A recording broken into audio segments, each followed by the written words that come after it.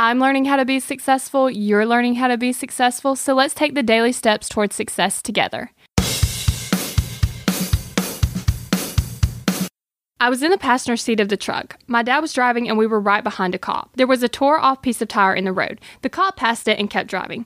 We passed it and kept driving. My dad said, "No, why didn't he get out and pick that up?" I responded with, "Why didn't you?" That simple question was enough to shake him back into taking ownership. He turned the truck around, got out, and got the stuff out of the road.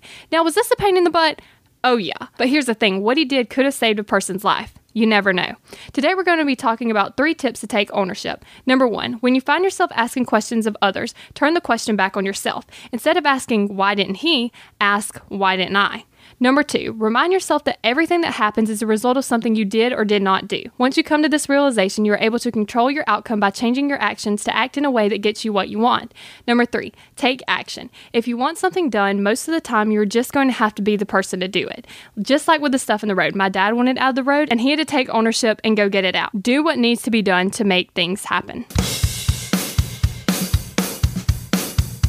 We're in this together, one step at a time.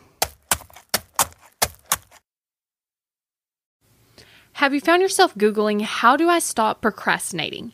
Here's the thing. When you search that, I'm sure you found hundreds of tips, tricks, hacks, and strategies. In fact, I've shared several of them here on the podcast.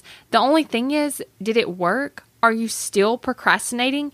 If you are, then what you need isn't another hack. You need to focus on the actual thing that's causing you to not take action. Our thoughts control our feelings control our actions, which means if you want to change your action or inaction, you first have to change your thinking. That's exactly what we focus on in my program, Kick Procrastination. This program is designed to help you go from procrastinating on your goals to taking massive action towards achieving them. So go to kickprocrastination.com to sign up.